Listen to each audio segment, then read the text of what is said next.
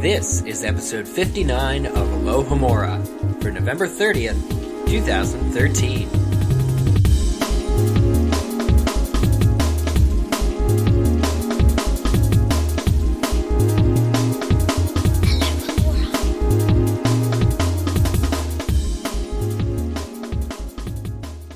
Hello everybody and welcome to episode 59 of Alohomora. I am Eric Skull. And I'm Kat Miller. No third guest or host this week, but we can handle it, right, Eric? Well, we've compensated by having two special guests this week. Two amazing guests, actually, from the podcast What Are You Doing movie, Teague Christie and Michael Scott. So, hey guys, thanks for joining us. Hello. Hi, glad to be here. I'm Teague, that one's Michael. Yeah, sorry. That's okay. So, big Potter fans, yes. Michael certainly is. I'm a fan of a bunch of YA fare, and Potter was the first among them that I really got into, but not as much as Mike. I think his fandom ended up going deeper than mine did.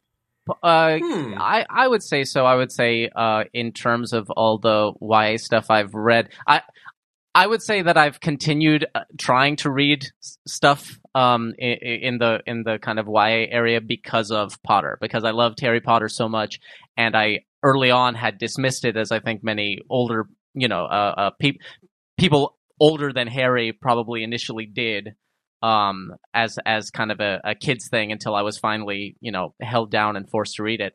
And so because of that, now every time something gets really big in the YA area, I think, okay, I dismissed Harry Potter, and I regretted that later. I regretted that I hadn't read that immediately, so I tend to pursue those other things. Nothing has come close. I was going to say, which brought you to Potter. Twilight. Yeah, so I've read Twilight. I've read The Hunger Games. I don't blame Harry, but That's good. Yeah, but yeah, definitely a big fan. He's all trying to be casual about it. What the listeners don't know, just radio theater here, is that he's dressed like Dumbledore right now. He's got a purple cloak on. I Nice. swear, and a top hat. Just imagine it. Well, that's very un-Dumbledorian, but I think I'll go with it. I like the image. Let's try to put a spin on it. Yeah. So, what houses are you guys? Do you affiliate with one? I did end up sorting myself through Pottermore because, like I said, I'm not a huge fan. Yeah, of course. So I ended up going through Pottermore. I'm kidding about not being a huge fan. Ravenclaw, and I'm really proud of it. I'm Nice. super psyched about being in Ravenclaw. Kat, if I'm not mistaken, are you Ravenclaw as well? I am a Ravenclaw. All right, then we're going to have That's to the secret call. lock elbows and light some fires and stuff, and it's going to be us. And then Dope. intelligently putting them out. Okay, sounds good. Yeah. Michael, save us all. What house are you? I was sorted by Pottermore into Hufflepuff. Oh! Yeah, woohoo! And I've gone through the 7 stages of grief, and I've got it's interesting reading about J.K. Rowling's personal views on Hufflepuff versus the way she expresses it in the books, Yeah. because her personal views on it, it's like it's her favorite house, and she really respects Hufflepuff and thinks that the impression that she has is that Hufflepuff doesn't have a particular thing like Gryffindor's They're like curse and stuff well-rounded like that. and- Yeah, Hufflepuff doesn't have a thing. They're just well-rounded, sane human beings. But the way she has the Sorting Hat describe it is like People without a personality go over there. Yeah, it's the short bus house. Yeah, well, and the things that she has said about Hufflepuff throughout the years have been very hilarious because they do go up and down, towards Hufflepuffs. And regardless of, what she says about them, she did leave them out of the books, basically. They're the only common room we don't go to and all that other stuff. So, I do feel a little shortchanged, but reading that welcome letter on Pottermore, I was also sorted into Hufflepuff, and really reading that welcome letter comforted me and made it feel like, hey, maybe it was a bigger fit than I thought it would be at first. Yeah. Well, my whole thing was I didn't know that about Mike, which is really interesting. But when I asked my buddy, when I was sorting, he was also doing it at the same time, and I'm like, "What's Hufflepuff's thing again?" And he was like, "Exactly." Yeah, loyal. They're loyal. Loyalty is a thing. It's funny because I think fan fiction has picked up on that a lot more than the actual books did. Like fan fiction has fixated on the fact that Hufflepuff is the loyalty house, much more than the books actually manage. And it's also the only house that doesn't outright remind you of an animal. Like, you know, Ravenclaw sounds like a crow, Gryffindor's lion, Slytherin is snake, and then Hufflepuff is like Kirby. You know, like or Ditto from Pokemon, right? Yeah, yeah, exactly. Or was it Jigglypuff? I don't remember. It's a badger. It's a badger. It's a badger, which I wound up thinking was appropriate because that was the point I got to after being sorted and going through I was like, yeah, I don't give a shit. Fine. Whatever. So I truly am a Hufflepuff, obviously. Even though we've never seen the Hufflepuff common room in the Harry Potter books, we do, certain moments throughout the series, our characters do come awfully close to them. Such as in this chapter that we have read for today's episode, which is chapter 21, House Elf Liberation Front. And that is of the book Goblet of Fire. And we just want to remind all of our listeners to please be sure to read that chapter in Goblet of Fire before proceeding with this podcast. But, of course, as usual, before we jump into this week's chapter, we're going to talk about last week's chapter, which was chapter 20. So our first comment here comes from Riddle the Muggle on our main site. It says, Harry could not carry his broom with him because it was specifically mentioned in the rules that the champions should come to the arena carrying only their wands. I think Harry had to summon his broom from his dormitory because it would have looked suspicious otherwise. If he had placed it in the stands or even in the entrance hall, it would have given away that he knew he would be needing it. The judges might know from how far the broom had come based on the time it took to reach Harry. So guys, the issue, we were talking about this last week. He of course just faced off against the dragon.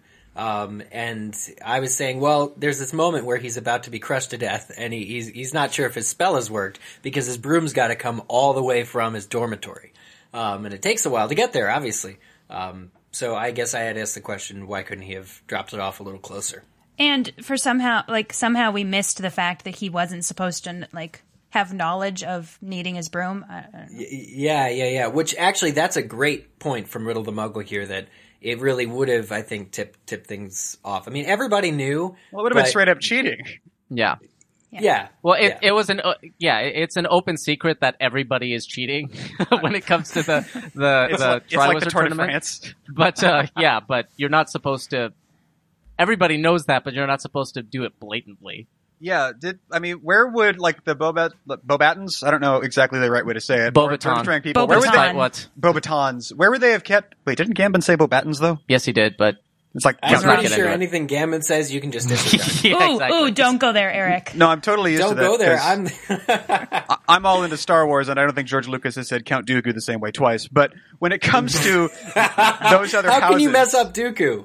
He says Doku, he says Doku, and it's just it's a mess. And he calls them laser swords. It's like he refuses to respect the mythology that he created himself deliberately. And of course, people swirl off onto different little tangents about whether or not what he said just now is canon. And God damn it, George, you're not helping. Anyway, how far where would the Bobatons and Durmstrang people's brooms have been?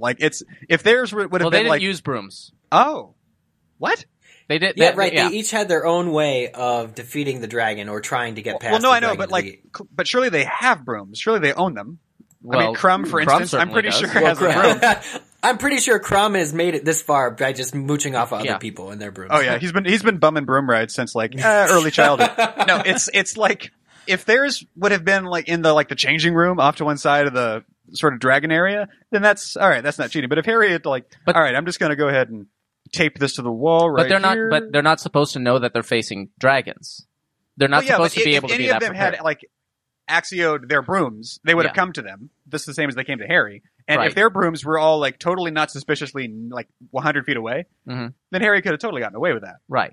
But they didn't think to use broomsticks. Crumb used conjunctivitis. Conjunctivitis, right? Thank you. And I can't remember what Fleur did. She just punched him repeatedly. She shot fireflies out of her butt at them. Yeah. Nice. But yeah, they didn't think to use their brooms. Harry was the only one who thought to use it. But that's a good point. I mean, if he had, brought his broom with him and everyone else hadn't, that would very much be well, if he brings his broom into play, then it's going to seem really fishy. Hey, look, he got his broom. Yeah. Right, but he's not supposed to know what's coming, right? Yeah. Cheater. That's a good point from Riddle the Muggle. Our next comment comes from, again, on our main site from Eridan. Aridin. I don't think we've decided how to pronounce that yet, but it says, comment says, on the faux glass, I think Rowling may have put in the part about seeing the whites of the enemy's eyes to reference the, quote, don't fire until you see the whites of their eyes, end quote, from the Battle of Bunker Hill. That's just a guess, though. I don't know, I thought that was kind of clever. Yeah, that was kind of a conscious thought on my part, too, but I couldn't pin it down to historically. I was sure that somebody at some point said that. It's just meant to denote how close somebody is to you. Yeah, in reading it, I always assumed that is a fairly famous saying, although I didn't know off the top of my head that it was from the Battle of Bunker Hill specifically. But that's a thing that's become, a saying. They've said it in Looney Tunes and stuff like that. And so I said it at the grocery store. Yeah, so I think it's perfectly it's perfectly within Rowling's sense of humor to make that. Like that's a saying that we have in the Muggle world, and that is literally the way that the faux glass works. That's just kind of her sense of humor and the way she develops certain magical objects. Yeah. Our next comment here comes from our forums from Honey Duke's Empire. It says, so, I've got to wonder, how was Snape feeling while watching Harry fight a deadly dragon in this task? Do you think he was in full panic mode on the inside because Lily's son was being put in this life or death situation? But is he also vindictive enough to feel pleasure at the fact that James' son is being put into the situation? Also, if Snape had found out about the dragons, would he have indirectly slipped some information to Harry about how to survive? After all, he did promise to protect him. For all that's worth. I find this a great question, but I kind of just want to sidestep and be like, no, Snape slept in that day. Yeah. Well, probably Snape was trusting. I would say that probably Snape was trusting in the protections that were put up for the tournament, because they had talked about how the tournament was designed. A couple centuries after the last time it had been done, they were bringing it back, and there were protections and safeguards in place so that combatants or sorry, what are they? Competitors, champions. Sorry, well, my brain.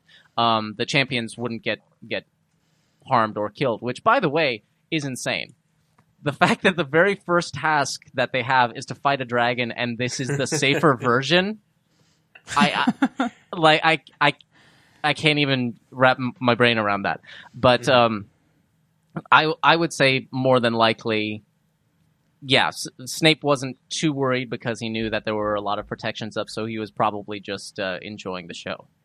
And Yeah. and if not, at least that's plausible deniability. He's like, hey, Yeah. you guys said you had a firewall. I don't know. Right. But bing. Right. So our next comment here comes from the main site, and this is from Rose Lumos. I never got the impression that Moody / Barty Crouch Jr. was really praising Harry when he overheard him telling Cedric about the dragons. I always thought that he was upset and just hiding it. After all, if Cedric knew he had a better chance of winning and thus getting to the cup before Harry in the final task, I think the talk in his office was just an excuse to find out if Harry had a plan. Huh. So this came from a discussion that we had last week about Barty Crouch / Moody actually praising Harry for being kind and helpful to Cedric, which we thought was, a little odd given his personality. So, I think part of it is that Moody, a fake Moody, obviously, was trying to gain Harry's trust. He was trying to get into I think the ultimate goal in this comment is right. The whole goal was to open up a conversation with Harry. So he would have like an inside track on how Harry was feeling about it at every step of the way. About the fact that he had a plan, and to plant the plan in Harry's mind if need be. But first he had to gain Harry's confidence that he wasn't in trouble for cheating with Cedric, and et cetera, and kind of probably making him feel better about cheating in the sense that he was talking to somebody about it. He was talking to a teacher about it when he wasn't supposed to be. Yeah, that's a good point. all right. So before we jump into the last comment here, I just wanted to quickly give a shout out to Night Griffin Puff. We had talked about Star Wars very briefly, I guess, in this episode, as well as the last one. And they appreciated my Tauntaun comment. We were talking about what would happen if the dragon had eaten Harry, and I said they would slice him right open, like the Tauntaun, and pull him out. So I just wanted to Hey give... guys, wow. First of all, that is the best impression of a tauntaun I've ever heard anybody do. Not that many people have attempted it in front of me. Well, I'm I'll be exceptional honest. in many ways. I am ashamed. But I actually, in Star Wars, does tend to come up fairly frequently in everything, doesn't it? I mean, it just does. Yeah. But I heard a joke about a tauntaun. I don't want to forget. I want to tell it to you guys. I'm sure you experts, you probably already heard it. But what was the interior temperature of the tauntaun? I don't know. It was lukewarm. So that about wraps it up for the day. I may have set that That up is a joke incorrectly. straight from a Hufflepuff, folks. But Oh, I love you. I'm just kidding. All right. So for our last comment from last week, this comes from the forums from Hufflepuffskeen, and it's a pretty great comment here. It's Noah, if you're listening, buddy, this one's for you. So it says, you guys didn't mention the issues involved with Cedric's strategy to get the egg. He transfigured a rock into a Labrador, which I imagine was immeasurably cute, and probably got annihilated by that dragon. So, is that Labrador alive? Did Cedric just commit animal abuse? Did he bring that lab into life and offer it up as bait and then let it get slaughtered in front of an audience? If I was in that audience, I don't think I could watch a poor dog get incinerated. Why is Hermione not upset about this? Even if you don't want to technically categorize it as alive, it would still be hard to watch something that looks in every way like a cute Labrador blasted by a dragon. Wizards are harsh. Well, I refer back to the seminal classic Jurassic Park when I say that life finds a way. And also that's a story, if not a parable, about the perils of playing God. And I do feel like Cedric should have been reprimanded if the animal came to harm, but I'm sure that the American Humane Society was there, or the AHA, or the It was a ASPCA, rock. someone was there. Yeah, it was a rock. It was a rock always a that rock. looked like a. I mean, they go the other way in Transfiguration. You know, they turn bugs into belt buckles and stuff like that. So I don't think they are as concerned with animal rights as we might be in watching them. And also, like I just mentioned, they are throwing students to dragons, and their favorite sport involves people getting smashed in the head with flying steel balls. So it is safe to say that wizards and their what they find entertaining is pretty harsh. Well, the title of her post was Desk Pig, and we have this whole discussion. I think I mentioned this to you briefly, Teague. There's a desk in the very first novel that McGonagall turns into a pig and then back into a desk. We have probably talked about it for, 10 hours. It's like the at pot of least. petunias in Hitchhiker's Guide, where it's like, not again, and then it smashes into the ground. Right. And so we've talked at length about if it's a pig, is it a desk? Could you eat it? What would it taste like? Would it harm you? All this stuff. So Hufflepuffskeen, loyal listener, was just bringing that to our attention. So thank you. Well, if I'm not mistaken, the dragon was going for the dog and then changed its mind last minute, and that's how Cedric got a lot of his body parts burned. Right. So that dog is hopefully still out there somewhere. So the dog is fine. It probably just either met up with the homeward bound pets who were finding their way home, or it turned back into a rock in the corner.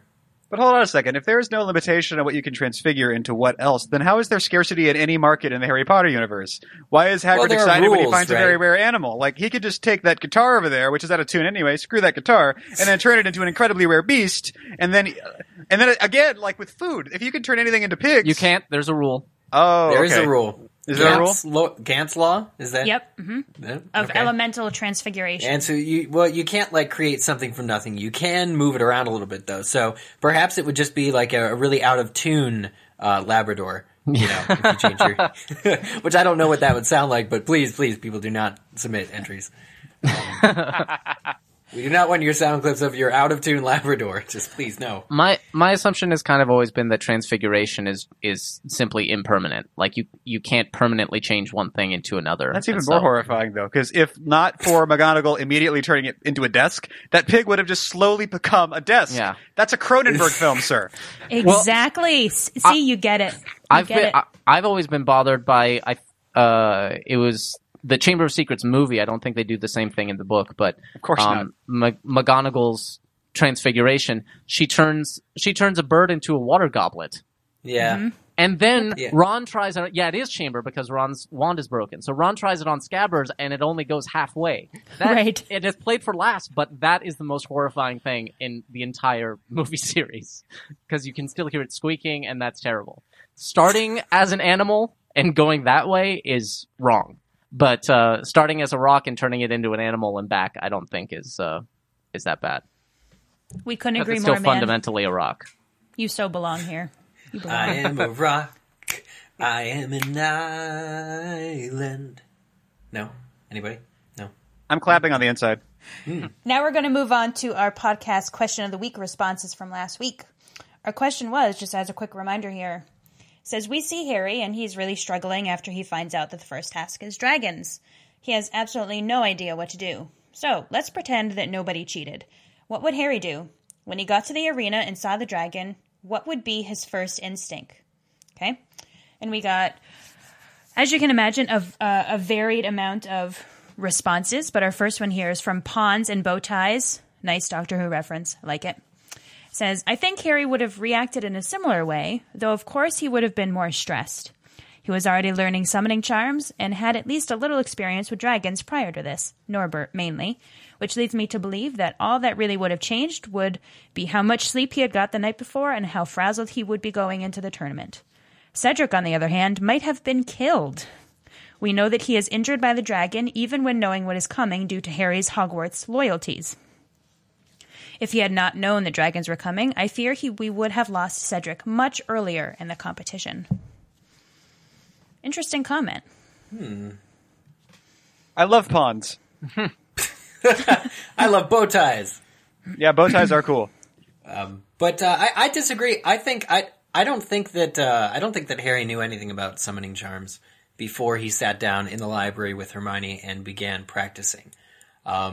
So I think that's just maybe a misreading or inaccurate for whatever reason. But the fact that he had to sit down, it took him all night, the wee hours of the night, an entire day before that, to learn the summoning charm. If he hadn't known what to prepare for, if Moody hadn't really just sat it on his lap, he would definitely have not used a summoning charm. No, hold up, Holmes, because he definitely, they talk about that he was learning it in class, and he wasn't getting it. Well, he wasn't getting it. Yeah. And now he was getting it. The summoning charm is previously established in the books, in this book, rather. We first see it when Mrs. Weasley is summoning all of the Weasley twins' stuff out of their pockets. Oh, good call. So we do know that it exists, but as for Harry's capacity to use it, that's a different question entirely. I think that 18 hours... And whether or not he would have thought to use it is the bigger question. I mean, that 18 hours that he sits and studies it because he has to, because Moody told him to do it, is really crucial in this point. So I definitely don't think... I think his summoning charm is off the table for what he would have used if he didn't know about the dragons. Yeah. I actually agree with that completely. Okay. Good. Our next comment here comes from Archduke Severus. It says, I think Harry would have definitely not thought to use something like the summoning charm. He probably would have either tried to use combat magic that he knew on the dragon, hexes and stuff, or run around dodging the dragon until he got to the middle. He may have even repeated what Ron did in Philosopher's Stone and used the levitation charm to knock out the dragon, like the troll. As unprepared as he was, I still think he would have survived and found a way to get the task done. Yeah, I guess there are a lot of rocks you can throw at the dragon. It'd be a short book if he didn't. I was going to say, there's a lot of really clever ways of getting around this, and I'm looking at the responses that we've already read and the ones that are coming still, and it's like, yeah, these are all good ideas. I'm going to be the one who says, I think Harry dies. I think he dies. I think that unless he can transfigure the dragon into like the Stay Puft Marshmallow Man, which I'm still not positive he couldn't do. What did you do, Ray? Exactly. It just popped in there. Do we think then we have to thank Moody or Barty Crouch Jr. at this point for saving Harry's life? I've always said that guy got a bad rep. No. I wonder what the rule would have been. Is it like Quidditch? Would the task have continued going indefinitely until Harry had figured out something to do or been killed? Well, like where's the clock? Is there a clock right? And if there is, probably the smartest thing for Harry to have done in terms of the overall scheme of what was happening around him is just sit down and wait out the clock and be like, I'm going to try to get myself disqualified from this competition so I don't have to do this anymore. Yeah, for sure. And there definitely is a clock, because at the end, when he is successful, they say he captured the egg in the fastest of all of them. But that doesn't mean that there was like a time limit. Well, so if his time exceeded the time of the other three champions, they could stop the clock. Yeah, or that certainly would have made him last place. Yeah. Our next comment here comes from Leah McCurdy. She says, I like the premise of this question. So if no one had cheated to help him out with the dragons in particular, I was thinking back to the other sticky situations Harry had been in, and it struck me that when Harry is really faced with life or death, he does something instinctual but not particularly magical. He doesn't go for his wand, he does something physical, something intensely brave, putting his body into it. I think this illustrates a larger concept about Harry as a person overall in the series. He overcomes evil through his love, through his heart. As a true Gryffindor, he has the heart of a lion, so this makes me think his personhood is intrinsically tied to physicality through instinctual courage and almost primal responses.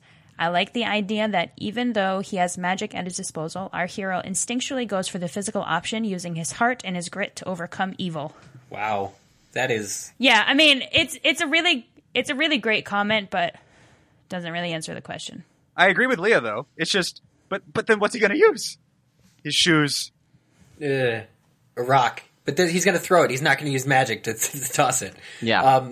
The thing, isn't this the difference, though? I mean, based on what she was saying, couldn't that just be the difference between somebody who grew up knowing they were going to be a wizard and Harry, who the first 11 years had to learn those basic motor skills and basic, I don't want to say combat, but I mean, him and Dudley, growing up, there was some scuffles where he physically kind of had to react to certain things. So couldn't that just be the difference between that kind of, the different way in which he was raised? Yeah, I think so. Magic's not an instinct for him.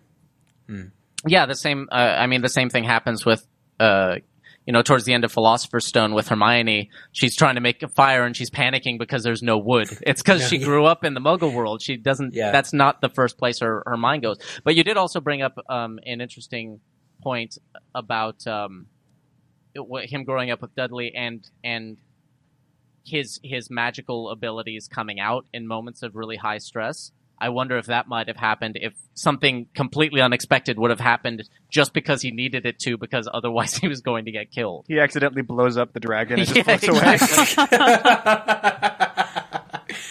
I think that's probably as likely as anything else, too, because, I mean, going back to that, when he apparated by accident, or we assume he apparated from the story of him just appearing on the school rooftop. Right. And that takes a lot of, effort later on in the series. 2-3 years later, and he did it by accident when he was a kid. So, yeah, I think there's something to that. And dragon just goes poof. Poof. Or inflates like Marge and just floats away like a balloon, or at the end of its tether. Just and Alfonso Cuarón just films the hell out of it. So our last comment here comes from Clem Drummer, a.k.a. Mr. Obvious. Once I've read the comment, you'll understand. Says, Crouch made sure Harry knew what the first task was because he needed him to succeed and eventually reach the Triwizard Cup first. If nobody had cheated, then Harry's name would never have come out of the goblet, and he would have been sitting with his friends, encouraging Cedric, who probably wouldn't have known beforehand. Very true. But that's not the point of the question of the week, is it? So. No. And but I think you get an A+ for effort. Cedric probably would have died. Yeah. Either Cedric would have died, or, again, it seems like cheating behind the scenes is kind of de rigueur for the Triwizard Tournament. So, Crumb knew without having to be told by Harry or by Crouch. Yeah. Fleur knew. So, more than likely it would have gotten to Cedric. Probably more than likely Harry still would have been the one to tell him, because probably Hagrid would have shown him the dragons. There was no restriction. There would have been no restriction against, since Harry wasn't one of the competitors, and Harry would not have been able to resist telling Cedric. Right. That is so true. He would have stumbled upon somebody else cheating, or Crumb finding out, or Fleur finding out, and then he would have gone and done it.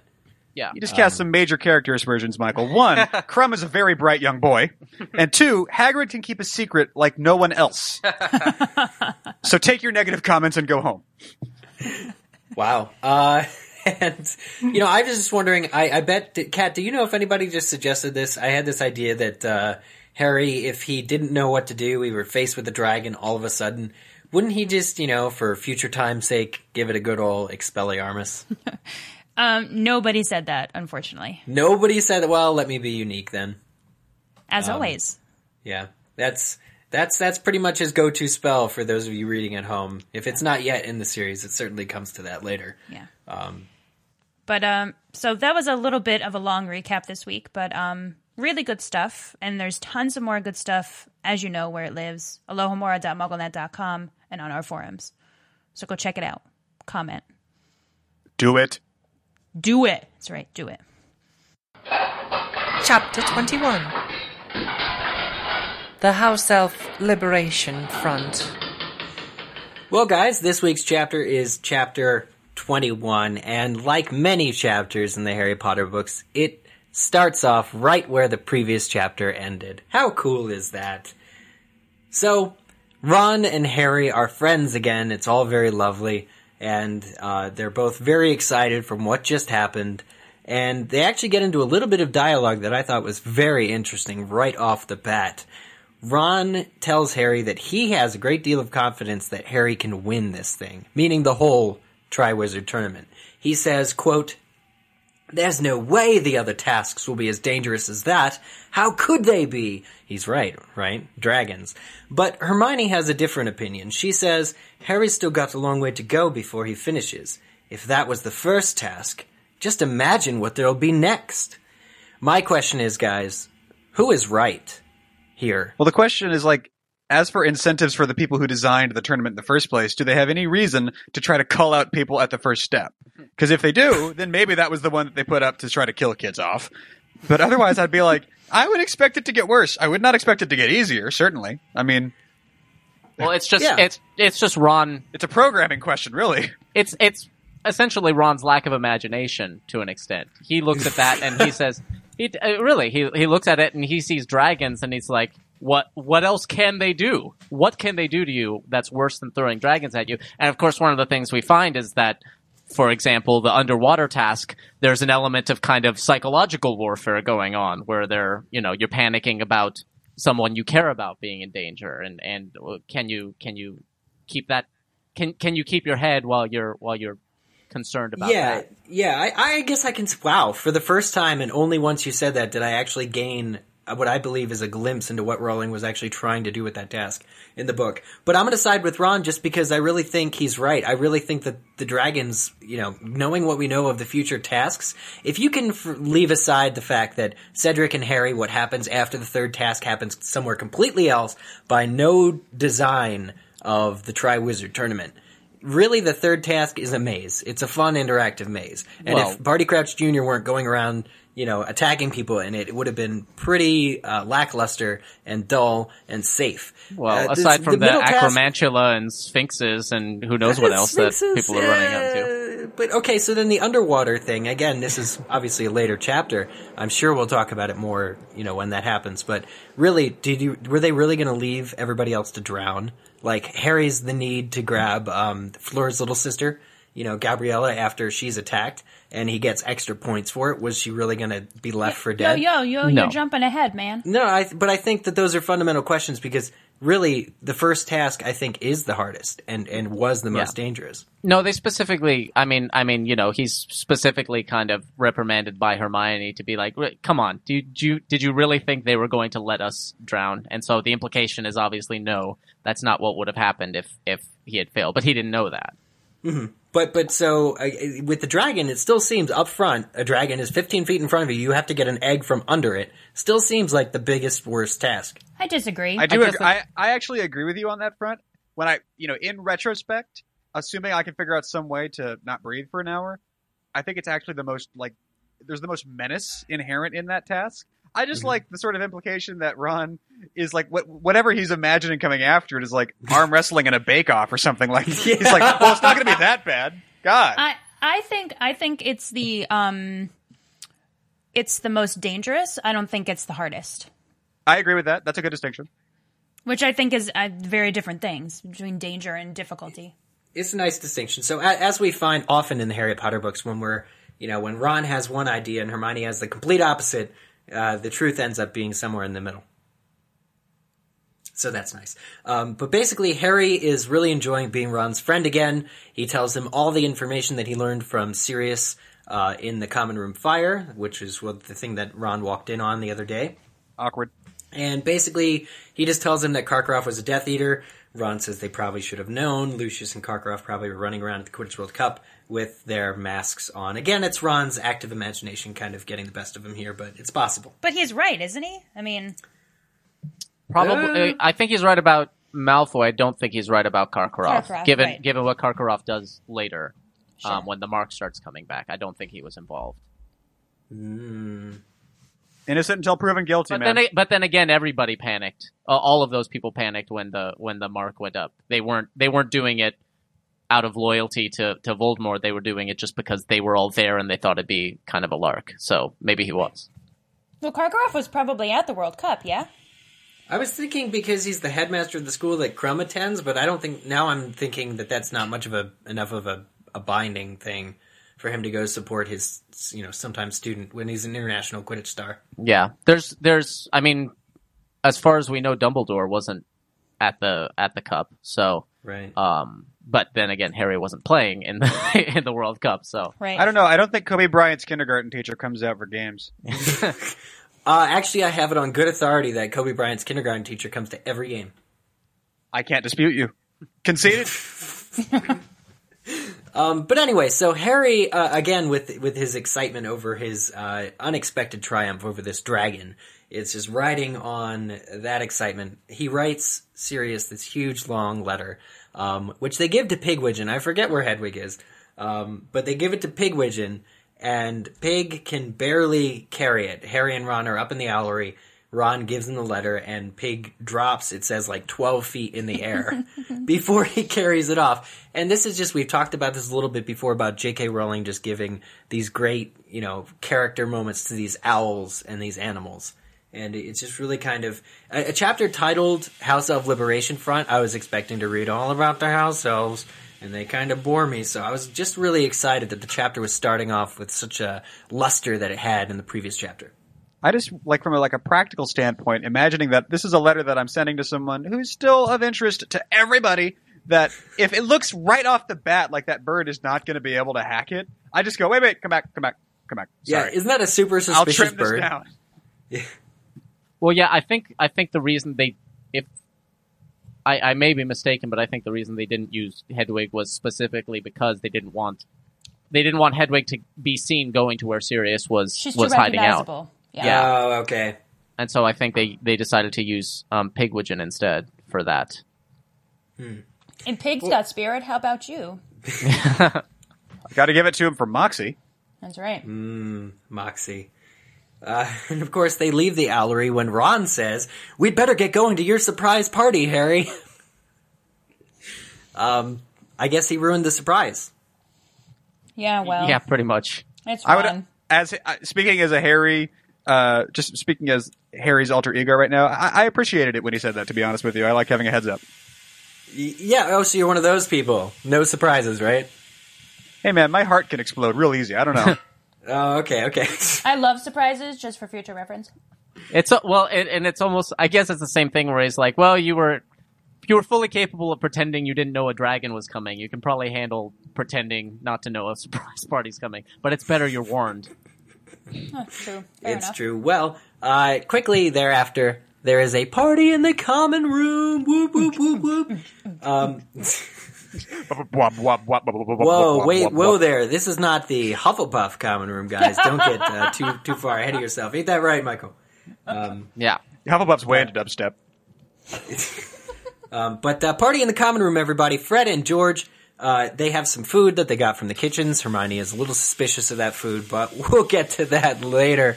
It turns out that Dean Thomas, who is great at drawing, has drawn some banners of Harry facing the Hungarian Horntail, and some other banners featuring Cedric Diggory, the proud Hufflepuff, with his head on fire. Harsh. I guess he's more of a Jacob fan. House pride. How's that for house pride? But quickly, things escalate because Harry is coaxed into opening this egg, which he's been given, and we've been told in the previous chapter this is going to give you a clue to the next task. So he opens it up, and there's a loud screeching sound, and quickly he has to close it. But there's nothing in the egg; it's hollow on the inside. Essentially, he thinks that the sound that comes from there, the closest he's ever heard to it, was at Nearly Headless Nick's Death Day party when they had that ghost band all playing musical saws. Seamus Finnegan comes right up and says, "Hey, Harry, that sounded like a banshee. Maybe you'll be facing a banshee. Maybe that'll be what the second task is all about." But Neville has a different opinion still. He says it sounded like somebody being tortured. Perhaps you'll have to go up against the Cruciatus curse in your next thing. Now, my comment on this is that it seems like, really especially with Seamus and Neville, they're pulling from their backstory, even though we don't know it yet with Neville, except for the scene in Moody's classroom, which happened recently with the Unforgivable Curses lesson. Seamus, from the country where the Banshee is most popular, he may have actually heard a Banshee before, and Neville, having experienced this torture, coming out with that's what he hears when the egg is open. So, is it a different sound coming from the egg, or really is it just this incoherent, screech? I think it's just I think they're all hearing the screeching of the mermaid because it's what mermaid voices sound like above water. So they're all projecting their guesses as to what it means, but I do think they're all hearing the same thing. And I think it's clever that they what you said about it reflecting stuff that they've heard in their lives, and they're just kind of bringing that to it. Yeah, they're is a good projecting on it. observation. And I like to think that like Hermione thought it was a bus stopping or something. Well, Fred and George, never to be the dreary ones here, do really save the day by joking that they think it sounds like Percy when he sings, and I think it's Fred says, "Harry, maybe you'll have to attack Percy when he's in the shower." As the second task. Can you imagine the second task of the Triwizard Tournament? There's a showering wizard. You just have to tackle him without slipping on the soap. Something like that. No, we know that the twins often make jokes like this. But I'm just submitting to the listeners and to myself, I want to write this down. This has to be one of the actual, I think the funniest jokes that the twins, the funniest quips, the funniest, because here I am thinking, oh my god, Neville's witnessing his own parents. It's not like the Dementor, it doesn't make him relive it. But here I am thinking Neville just went to a really dark place, and then they bring it up by saying you may just have to go attack Percy, who nobody likes at this point in the book. So I have to say that I think that's probably one of their funniest jokes of all time, the whole series. I agree. It is very funny.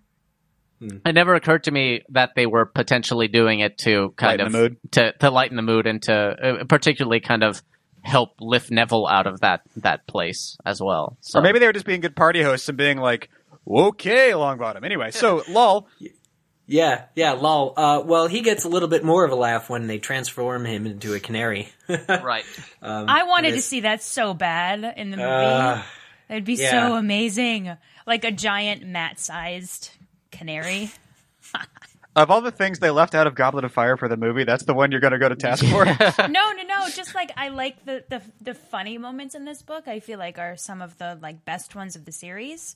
This is true.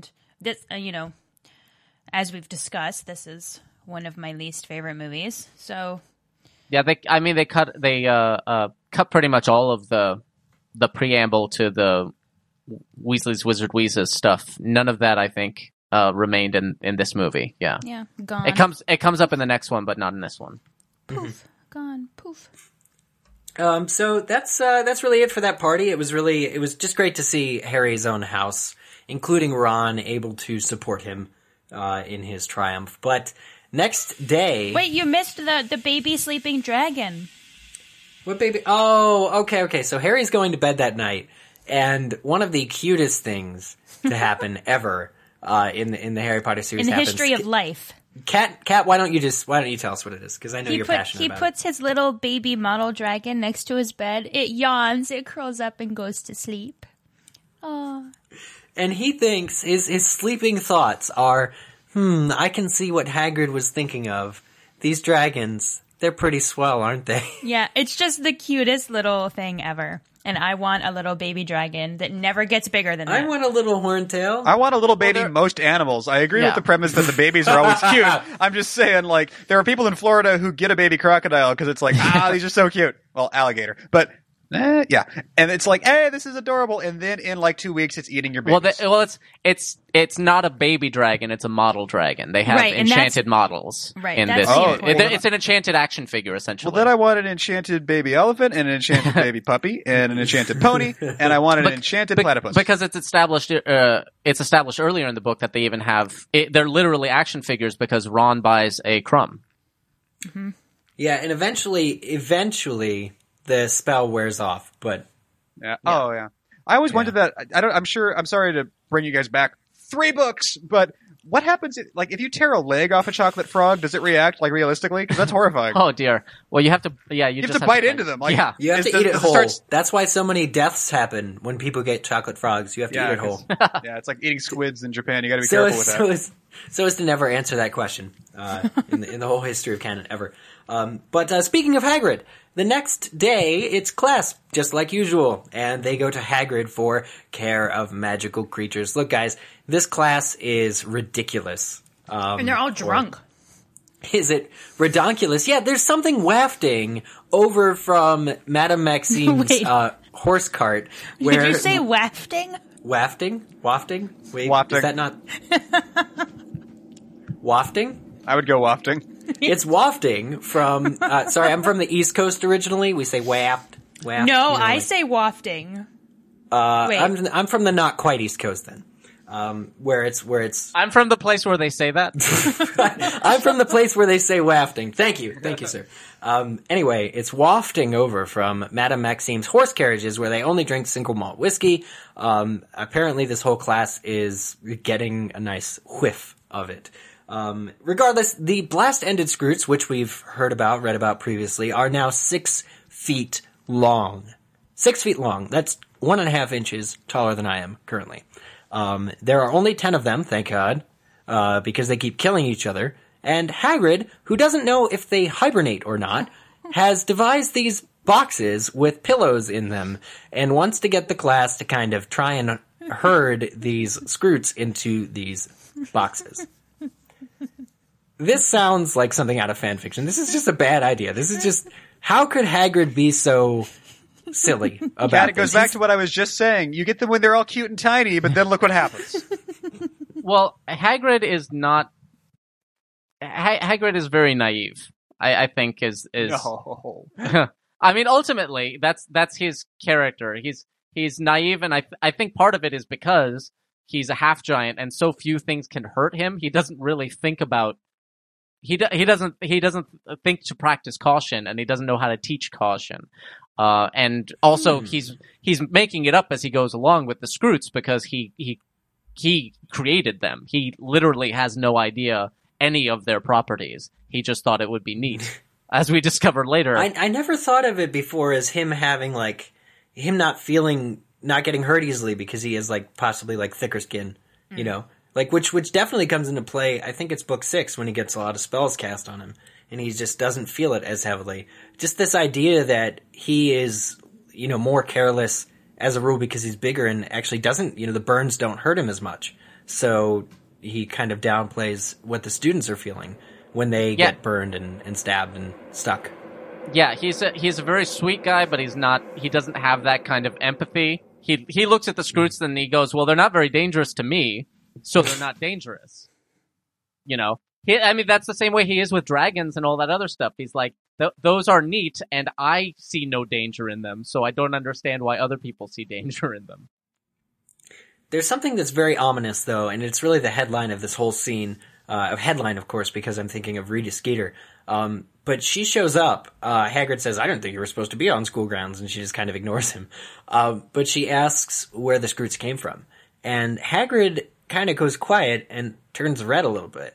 And there's the silence, and Harry's wondering where did Hagrid, what happened? Where did Hagrid get these Scroots? Hermione saves the day by saying, oh, this is a very interesting class. Isn't it Harry? Drawing Rita's attention to the fact that Harry is there. Of course, Harry, her prized pig here that she writes about. all the time. So Throw him under the bus. really thrown under the bus. But to save Hagrid from this abuse here that he was about, or this reveal, which she's protecting Hagrid. This is a good, moment for Hermione's character because she's protecting him without knowing the answer. But as they're walking away from class, they still don't know the answer. And Harry kind of really hopes that Hagrid got these blast-ended scroots, that he came by them in a legal way. Because, don't you know it, naive Hagrid, set up an appointment with Rita Skeeter on Friday night, bow chicka wow wow, to go and talk more about what it is he does at the school. And Harry's just worried that she's going to misuse his words, the way that we know that Rita Skeeter does, and it's going to cause a big problem. And hopefully it doesn't. But I'm just kind of curious where he got the scroots from.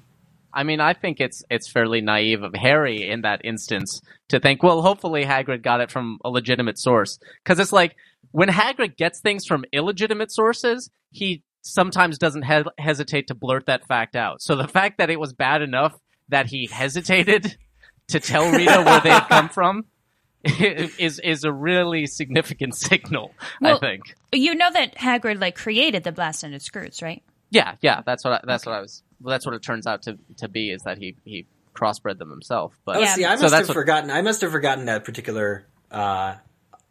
Yeah, it comes out in the interview that he crossbred them from manticores and fire crabs, which without the approval of the Ministry. Yeah, I was going to say, some things just shouldn't be stuck together. This is what I'm saying about Jurassic Park, you guys. Yeah. But when has he really been, again, he got himself a dragon because he thought it'd be cool, even though the Ministry is clearly not okay with that. And so he doesn't really think things through in that way. We have a T-Rex. That would be an interesting breeding session to see. Yeah. Oh, Lord. And MuggleNet fanfiction is live and well. Prodding him with his umbrella. Fanfiction.mugglenet.com. Come on, you two. Yeah. But you want to. Have at it, you. Compliment her on her looks. You know she looks nice tonight. As if Hagrid has any fashion sense. But essentially, after Care of Magical Creatures class, they have divination. Harry and Ron essentially just laugh their way through it. It's really relaxing. It's meant to underscore again that Harry and Ron are friends again. I wouldn't say too much happens. Trelawney goes on about. I picked up on a really interesting bit in the divination class, actually. Ooh, if you don't mind me bringing it up. Yeah. So at the bottom of page 372 in the U.S. edition, so they're talking about Trelawney is, of course, predicting death. It's coming closer and closer, as always. And Lavender and Pravati are just hands over their mouth, right? Oh, my God, right. And, of course, she's staring at Harry. And Harry was like, listen, I'd be more impressed if she hadn't done it about 80 times before. And the quote is, but if I dropped dead every time she's told me I'm going to, I'd be a medical miracle. And Ron says, you'd be a sort of extra concentrated ghost. And I wondered if that was true. Is Harry an extra concentrated ghost? No! If somebody kept continually, coming back to life and dying, would their level of ghostliness be affected? Are you a cumulative ghost every time you die, I would argue that you have a choice when you die to, assuming you're not coming back. See, Harry screwed this all up because he had a choice to either die or not. But I think you can only be any kind of ghost, strong or weak or anything, after you've died and aren't coming back. Where it's essentially, say you're in this afterlife purgatory plane and you don't go towards the white light, okay, you get to be a ghost. But if you choose to come back, take the train back into the real world, I don't think you can be any kind of ghost. Yeah, if you die again? Well, the trouble is also with Horcruxes, because only you can actually divide your soul up so that it's not all in your body, which is weird too. That's all of it's still on the earth, but it's not all in your body. So there is that. The fact that your soul can kind of flake off. So the real trouble is that we don't have a precedent for. I mean, in the Muggle world, we have people who, were legally dead or medically dead for 2 minutes and then came back. We don't know of any of that happening in the Potter world. All we know is that you can't come back from death. It's very so the fact that really Harry is the only person who does that, who dies later. Spoilers, I guess, if anybody is listening to this show and hasn't read the whole series. Whoops. Sorry. Dumbledore kills Snape. But, and then... Okay, Sheldon. But then there's also, I mean, really the only precedent we have for that kind of thing, dying and coming back over and over again, is Fawkes. And because he dies and comes back over and over again, there's never going to be an opportunity for him to be a ghost because he will always resurrect. It's like as far as Groundhog we Day. know. Very, very interesting, Kat. Well, something to ponder. But wait, hold on. Kat. I got one for you. Got So an answer? what if I split off my soul into Horcruxes, but then I get a soul back? So I got like 1/7 of my soul, and then my bodily form dies. Am I 1/7 as opaque as a normal ghost would be? That's I don't know, man. Well, according to Voldemort, later in this very book, actually, when that exact thing happens to him, what's left of his soul when his body is destroyed is less than a ghost, not more. I was less than a ghost. I was less than the weakest breeze off the eastern seaboard. So there you go. He would be like however many you divided it into, that fraction of the opacity of a ghost. Or it's funny to imagine maybe it's just a size thing, like he's just a little short ghost. I don't know. But and ultimately the whole point is that nobody could die as much as Trelawney predicts that Harry will die. Yes, it's absolutely true. And the amount of time that she spends gazing in front of these crystals and balls, or at least says she does, but I really think she does. It's unfortunate considering she only yields in her life, 2 great predictions. Yeah, well, that we're aware of. She's doing better than Nostradamus. Yeah, exactly. It's like the impression I get from other people's reactions to divination is that she's like her track record. Her track record is still well above average for a seer. Well, good point. Now I feel a little bit better about poor old Sybil. But so Harry and Ron, they come down from divination. It's nice to get fresh air after one of those classes. And they're getting back to the dormitory. They whisper, or they don't whisper, they say the password. They're about to go in, but Hermione comes running up behind them. It says, "Harry, you have to come. It's really important." And pulls these guys back downstairs. The fat lady is a little indignant because they made her open for nothing.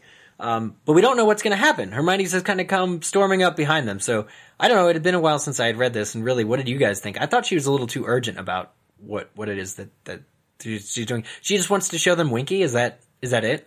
No, I think she wants to show them Dobby. Dobby, yeah. Oh yeah. I think it's legitimate. They didn't know Dobby was there. Yeah. Okay. Huh. Yeah, all right. Well, then it's Dobby then that she wants to take them to see. But she does. They go down the stairs and they actually wind up in sort of the lower. I think they walk through the Great Hall. They take a path that Harry just doesn't take too often, but Hufflepuffs probably take it every day. To this painting of this bowl of fruit, and they know from the common room party when Fred, or was it George, told told Hermione how to gain access to the kitchens, that there's this bowl of fruit, it's a painting, and you have to tickle the pear. And this is like obligatory genius moment for Joe. I think it's the cutest thing ever. Maybe I've said that twice before already on this episode, but whatever, I don't care. This pear, in this bowl of fruit, if you tickle it, it squirms, and then it begins to chuckle, and then it grows into a doorknob, which you can turn to gain access to the kitchens. I love it. So this is just this, if nothing else, solidifies Hogwarts as the place where I want to be living. The real question is, how did the twins figure that out? Oh, they just do that. They just go around tickling paintings. I bet the Marauders map told them. Oh, maybe, yeah. Much like the witch's hump. Well, how did the Marauders figure that out? They go around it's like, there's an eventual recursion where somebody is going around tickling all the paintings to see what happens. Well, the Marauders said that they got a lot of their information for the map from past generations. So I would assume that it was. Yeah, but you're right. Somebody at some point went around tickled paintings. It's very true. Maybe they saw house elves do it. Maybe that's good work if you can find maybe. it. I'm just saying. You observe. I'm sure house elves can get in there without tickling the pear, though. That's just the human entrance. Well, they can apparate inside Hogwarts, or their own form of apparition. Yeah, their own form of apparition. Right. But they go into the kitchens, and Harry is immediately tackled. Well, not tackled. I mean, Dobby's a little bit smaller than him. By Dobby! Dobby the house elf. Hello, Mr. Potter. Really, really excited to see Harry. So, it's a reunion of friends, everybody. Harry! I would be psyched. It's true, and so the kitchens are full of house elves, and these tables, they've got these tables, all the walls are lined with cookware, and the tables span this kitchen area, almost are identical to the ones directly above them, which is in the Great Hall where everybody feasts. So Harry kind of assumes, in the way that once you've been around magic for 4 years, you can kind of get a better insight into how things are happening. He says, well, basically that the food is prepared on these tables, then it just is levitated up or is somehow, just transferred almost directly above where it is resting. So he kind of has that insight into it. The house elves do have uniforms, but I think they're all still pretty scantily dressed. I think it's like little togas, yeah. Togas, yeah. They have the Hogwarts crest on them, but they they're necessarily still togas. have to be, because otherwise they have been freed, which only Dobby is cool with.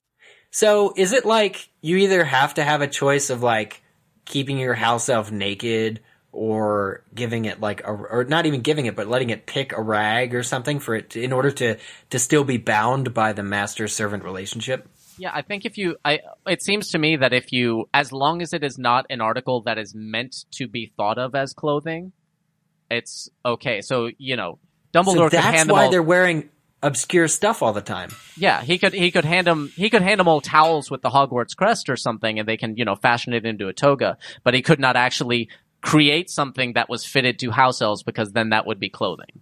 Because I'm trying to think of, what's Hepzibah Smith's, house elf?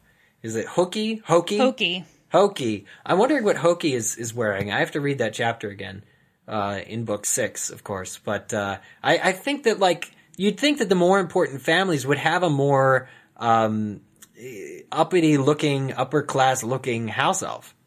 Like, I'm thinking of like a butler with a tie, but if you give them, clothing, of course, they're free. So that's very interesting analysis there, I think, on your part. There's also the possibility with the the higher end families, if the Malfoys are any indication, that it's also potentially a symbol of status for how shabby you can keep your house elf looking, in a sense, to create more of a separation between yourself and your servant, maybe. Hokey, for the record, is wearing a linen sheet as a toga. Oh my gosh. So Me really too, nobody dresses their house elves. This is the thing. It's a Greek system. They all wear togas all over the place. It's a Greek system.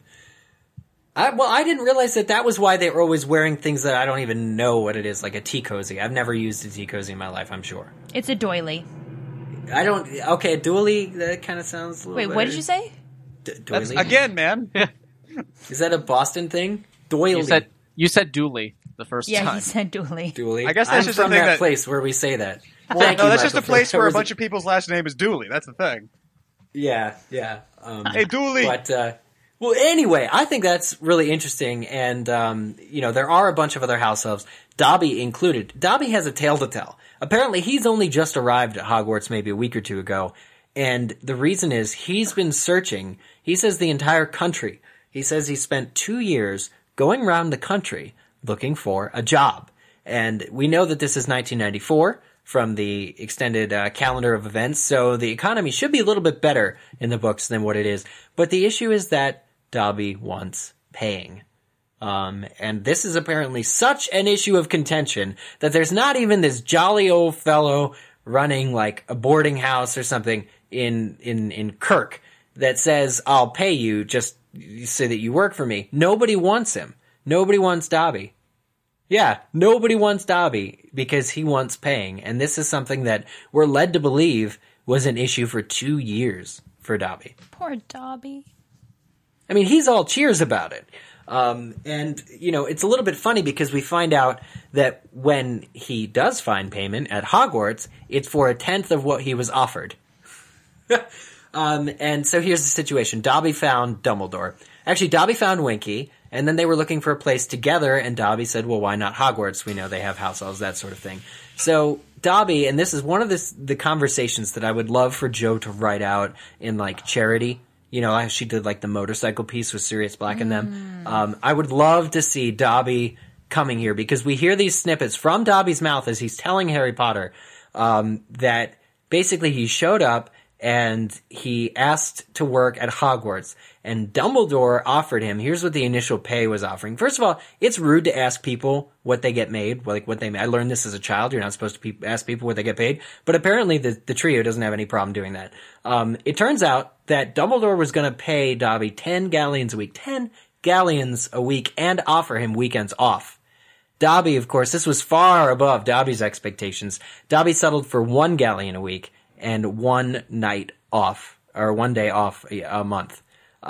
So it's quite a bit less, but it's still so much more that Dobby is seen as reckless, and basically as it's an interesting thing is happening when the trio is here, because these house elves are offering them all food and treats and stuff.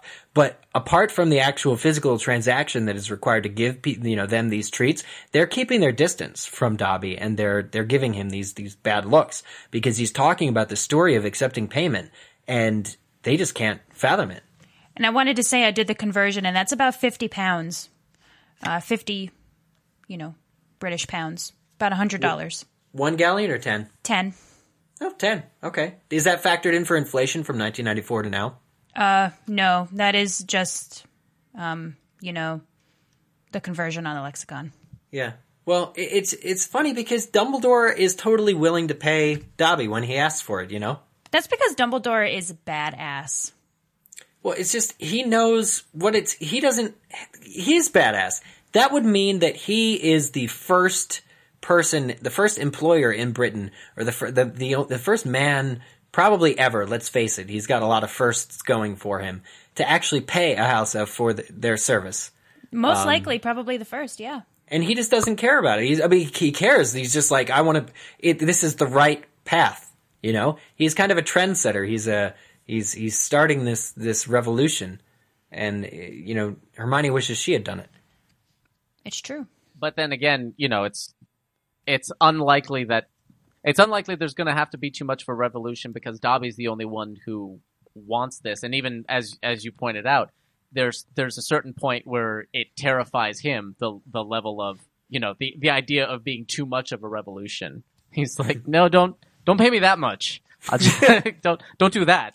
That's, he's still got that aspect of house elfing inside him. He's just a little more of a rebel than the other house elves are, but even there's still the fact that he's a house elf, and he can't go that far. He can't act like he's a person or anything. There's an upper limit. Yeah. Yeah. That's a good point. So with Dobby is Winky, and she is just a mess. I try and read this without being like, oh, brother, or oh my God. And they have some dialogue together, and it is important, but Winky at this point in her fragile little life is just very upset that she was let go by Mr. Crouch.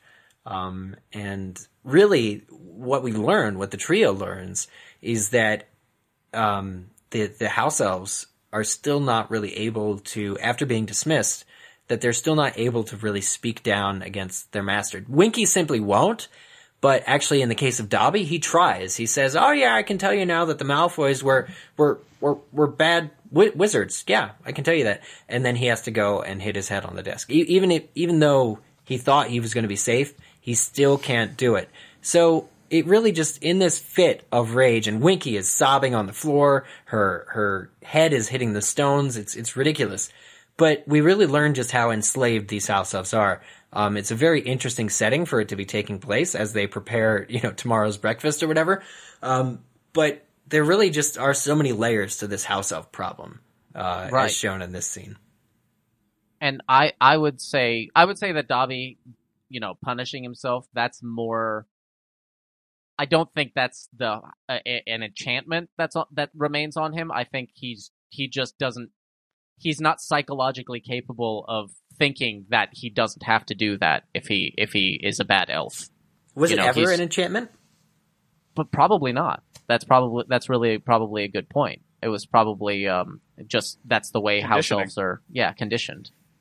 So he hasn't really broken that condition, and that that's a real thing. Not to bring it down or anything, but that is a real thing that happens to people. If you condition them like that, so it makes sense that he would have trouble only 2 years later and not having that many opportunities or anyone kind of guiding him out of it, deprogramming him, so to speak, that he would still be stuck doing that. And like you say, it's a very interesting and kind of surprising examination of this kind of this ugly side of the wizarding world that to come in this context. Well, it's trauma psychology and also classism. I mean, it's Downton Abbey is what it is. Yeah. It's true.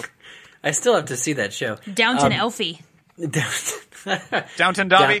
Downton Dobby. Yeah. We're doing it! And by the way, I also want to point out that I thought it was funny in the scene, like you said, they're preparing the breakfast. I think it's funny that even in the wizarding world, there is an element of like illusion and magic trick that goes on. Like, it's not like the food actually just appears. There are people behind the curtain working tirelessly to get it there. Like a Disney cruise or something. Yeah. Are the house elves like the midi-chlorians of the Harry Potter world?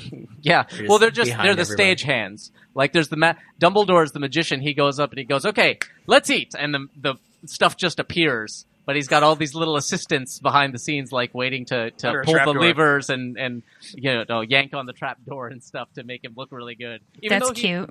Even though he really is a wizard and really is a magician, there's a magic trick going on too. And this reinforces the fact that Dumbledore is the damn puppet master of the world.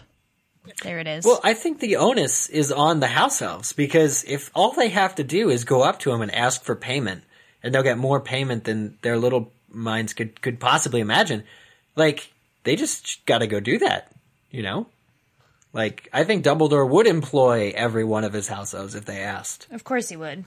But they would never ask. Yeah, it's kind of convenient, isn't it? Mm-hmm. It's like the school governor's working on the budget, and they're like, the potential for house elves to ask for payment budget. We can probably nix that. That's not going to happen. Yeah. However house elves came into being, however they were created to be subservient like this, and they like being subservient like this. Dobby is the exception, and that's something that is really... something that Hermione is really the only one who is properly horrified by. Yeah, I would agree with that. I mean, this whole time Ron is saying, this food is great, Good service. Yeah. Great service. A1, A+ service. Giving a great review on Yelp. 5 Michelin stars. But we do learn from Winky in particular that her mother and her mother's mother were also house elves for the Crouches.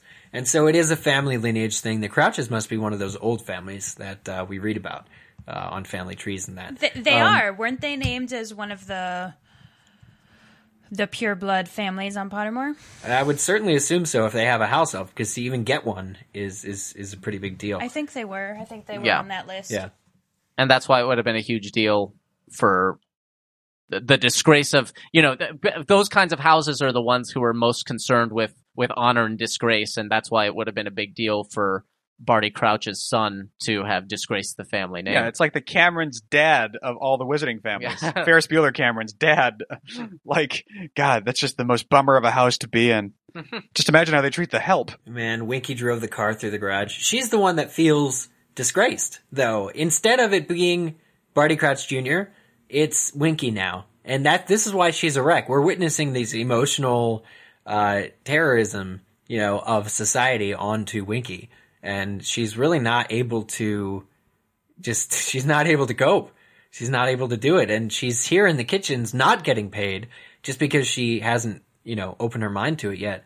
And she's really just very, very, very, very upset about being dismissed. And when Hermione says that she saw Crouch recently, her eyes lift up and you kind of see her be all cool for a moment. But the chapter ends, it gets a little suspicious because, Hermione tells Winky that, yes, Crouch is coming to the castle. He's judging the games, and Mr. Bagman is with him.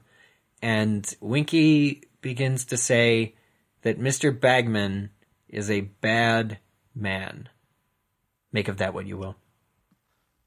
I can't remember why that turns out. I can't either. Is this like the life-changing? I'm sure it's the pivotal moment in this entire book is why Mr. Bagman is a bad dude. Yeah.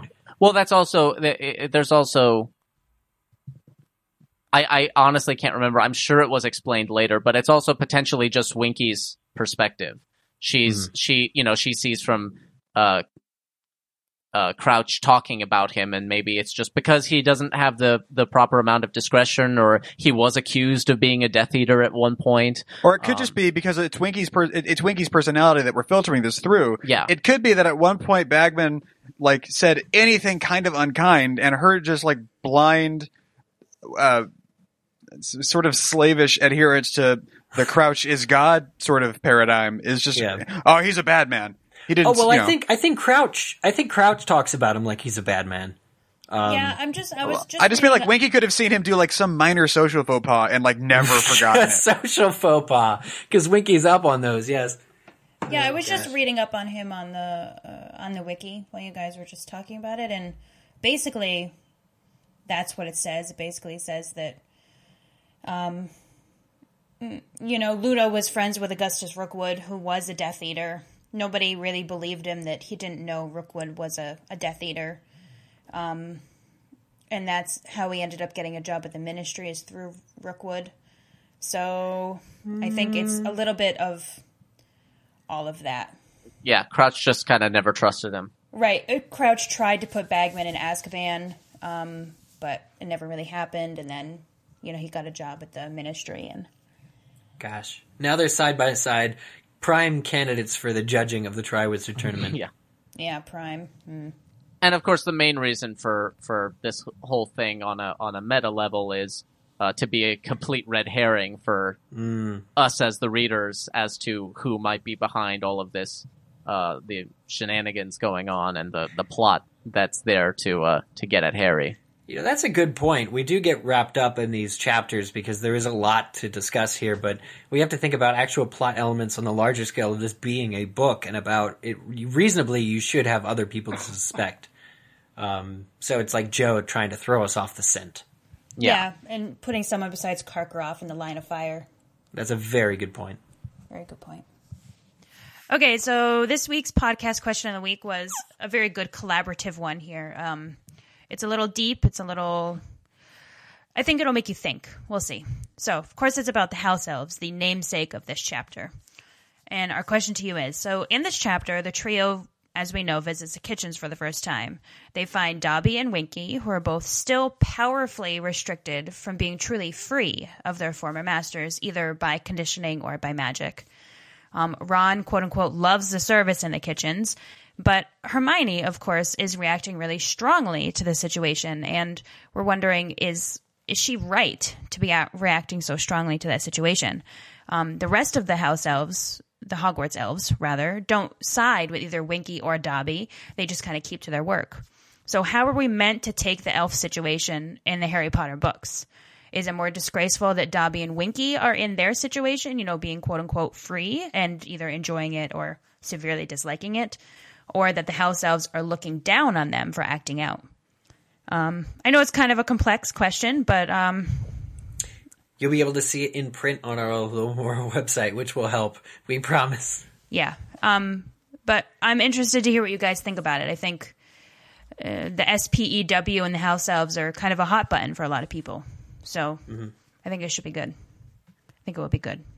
I want to know what Archduke Severus says and thinks. Yes. Or what was the one we were making the beatbox? Pawns and bow ties. No, the beatbox out of last week. Oh, gosh. I don't remember. I don't remember either. It was a good one, though. But anyway. So you know where to answer that question. It's over at alohamora.mugglenet.com. Well, we do want to give a super huge thank you to Teague Christie and Michael Scott for joining us. Thank you so much, gentlemen. Hey, thank you guys. This was a lot of fun. Yeah, thanks. Yeah, absolutely. And we actually have a project coming up with you guys. Do you want to tell our listeners a little bit about that? Sure. So our podcast, What Are You Doing, movie, ? Which there's not a lot of podcasts with commas, but What Are You Doing movie is it's a commentary show. We do commentaries for films, and we've done 199 of them, which is talking about movies a lot. And for our 200th episode sort of celebration thing, we tend to go all out on milestone events. We did like a marathon of all 3 extended edition Lord of the Rings at one point. We did a live show doing Raiders of the Lost Ark at the Nerdist Theater and so on and so forth. For our 200th, we wanted to go all out on it and do a 24-hour straight marathon of all 8 Harry Potter films. Which, yeah. And, it's going to be super, super cool. And, the plan is, what we wanted to do was get the MuggleNet folks in it as much as possible. I mean, Eric held out on us, but Kat was there. And, hey, if you guys need any more room, if you guys have any room, I'd be happy to join you guys. I know it's a little late. You can take the L train all the way to LA. And, there you go. And what we're going to do is, as we're doing these commentaries for these movies and we discuss as they relate to the books and all those other things that'll come up along the way, we're also going to have all the podcast hosts from the whole MuggleNet podcast family reactions in between them talking about how this movie was or how that movie was and their thoughts and all that stuff. And all of this in the service of raising money for Against Malaria Foundation. We don't make a dime off of this. The whole thing is we're going to think of it like a telethon, like a Jerry Lewis sort of thing, where what we're going to end up doing is hoping that people will donate a couple bucks to the Against Malaria Foundation, and every single donation they throw in, 100% of it goes to buying these nets that they can hang in areas with carrier mosquitoes of malaria. And our goal is $10,000 worth of nets. I hope we do better than that, but at least 10,000, which will protect people in such a way, like so many people for so many years and so on and so forth, that if we just reach $10,000, those years of life saved would add up to 18,000. It would be 18,000 years of life saved. So we're going to watch Harry Potter. We're going to fight malaria with Harry Potter commentaries, you guys. There have been other podcasts that did that have done 24-hour charity events, which is like just 24-hour live streams, and they're doing it to raise money, the entire time that they're streaming. And we wanted to kind of do that. And the thing that was going to fill up about 24 hours was the Harry Potter series, and so that's what we're doing. So the goal is, like Teague said, to raise a minimum of $10,000. But I think, especially with the MuggleNet community joining us and at our backs, we can far outpace that goal. And also, it's worth noting that it's not necessarily just a one-way conversation. We have a chat room that we pay a lot of attention to, and will especially be paying a lot of attention to in the wee hours of the morning, probably when we need to get some suggestions. So it's something that we're aware of and that people can come out and not just watch but participate. Yeah, we will. I mean, we'll have someone dedicated to reading the chat whenever someone says something particularly like, "Oh, great observation," or "funny." That kind of stuff. We totally need people for that kind of thing, because these conversations are all going to be really dense and we have to do 24 hours of them and we don't want to miss anything. Yeah. So come join us. Yeah. It's on December 7th at noon PST. Pearl Harbor Day. Yeah. Yeah. Well, we wanted to sort of change the infamy around a little bit, make it something good, y'all. And it's 24 hours. So from noon PST on December 7th to noon PST on Sunday. For 24 hours straight. And you can learn more about all that stuff at our website, friendsinyourhead.com/Potter, where you can also find all 199 episodes of What Are You Doing Movie and our other podcasts as well. It's a whole network of things. And that is just the best. friendsinyourhead.com. Thank you very much. I'm proud of it.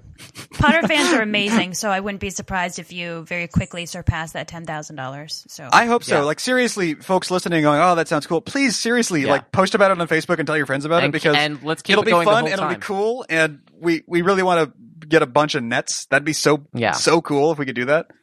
yeah, our listeners are amazing, so we're going to donate all that just on our own. So, right? A little more listeners, right? Right? Yeah. They're all shaking their heads as they're listening. Maybe as a backup plan, we could throw movie 4 Dumbledore at the malaria. Did you put your name in a goblet of fire? Come over here. An angry Michael Gambon punching Harry Potter in the face worth of malaria nuts. Yeah. Well, there it is, kids. There it is. Anyway, but definitely come out and hang out. It'll be really cool. Once again, it's friendsinyourhead.com/Potter for all that info. And there's a YouTube video with more information that you can share. And seriously, please help. It's going to be a lot of fun. Always fun. the hardest part about these things. And you guys would be our kings if you could help out with that. I'm totally going to come into the chat and heckle you guys because I hate movie 3. Do it. Oh, come at us, bro. Oh, got it. And we'll put a link in the show notes, too. So, there you go. So yeah, you guys should go listen to us on their show because you just listened to them on our show. And if you listening want to be on our show, you know how to do that. Go over to the Be on the Show page on alohamora.mugglenet.com. Of course, you need to have appropriate audio equipment. That includes a set of headphones, kids. Keep that in mind. And in the meantime, subscribe to us and leave us a review on iTunes because we heart reviews. Thank you. Yes. We heart reviews. There are many ways that you can get in touch with us as our listeners.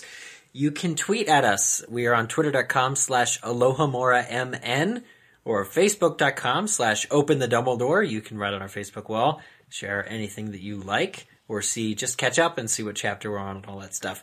You can, of course, call us. We have a hotline. It's 206-GO-ALBUS, which is 206-462-5287.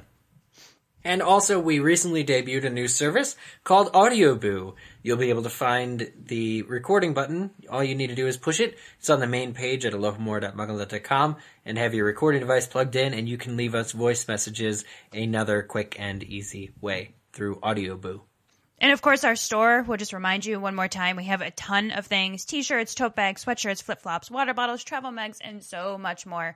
The Mandrake Liberation Front and the Desk Pig shirts are now available. And actually, the day that this episode releases, which is the Saturday after Black Friday, so November the 30th, everything is buy two, get free shipping anywhere in the U.S. So be sure to check that out for sure.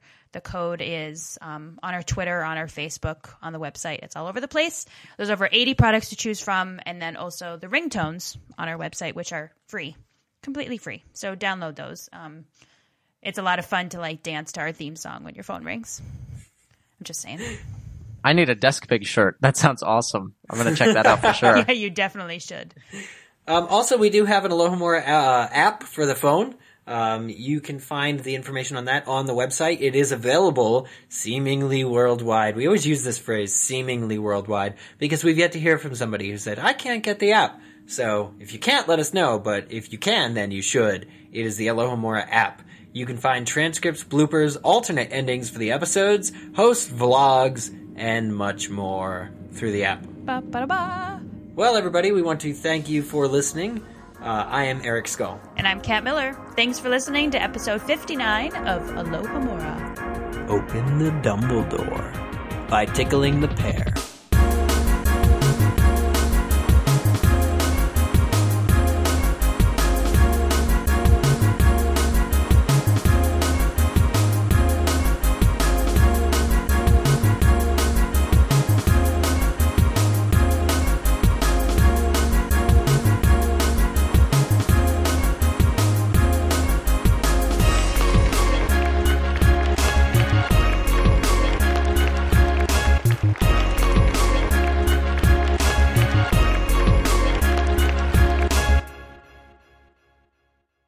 Poof, gone, poof. Poof, gone, poof. Poof, chicka, wow, wow. Gone, wow, chicka, wow, wow. Poof, wow, chicka, wow, wow. Wow, chicka, wow, chicka, wow, wow, wow, wow. Poof. Poof.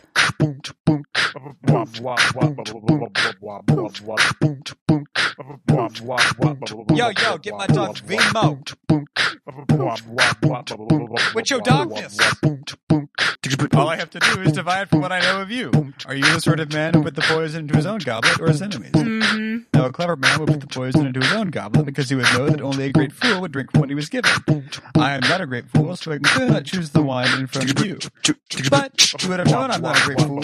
You would have counted on it. So I'm clearly not choose the wine in front of me.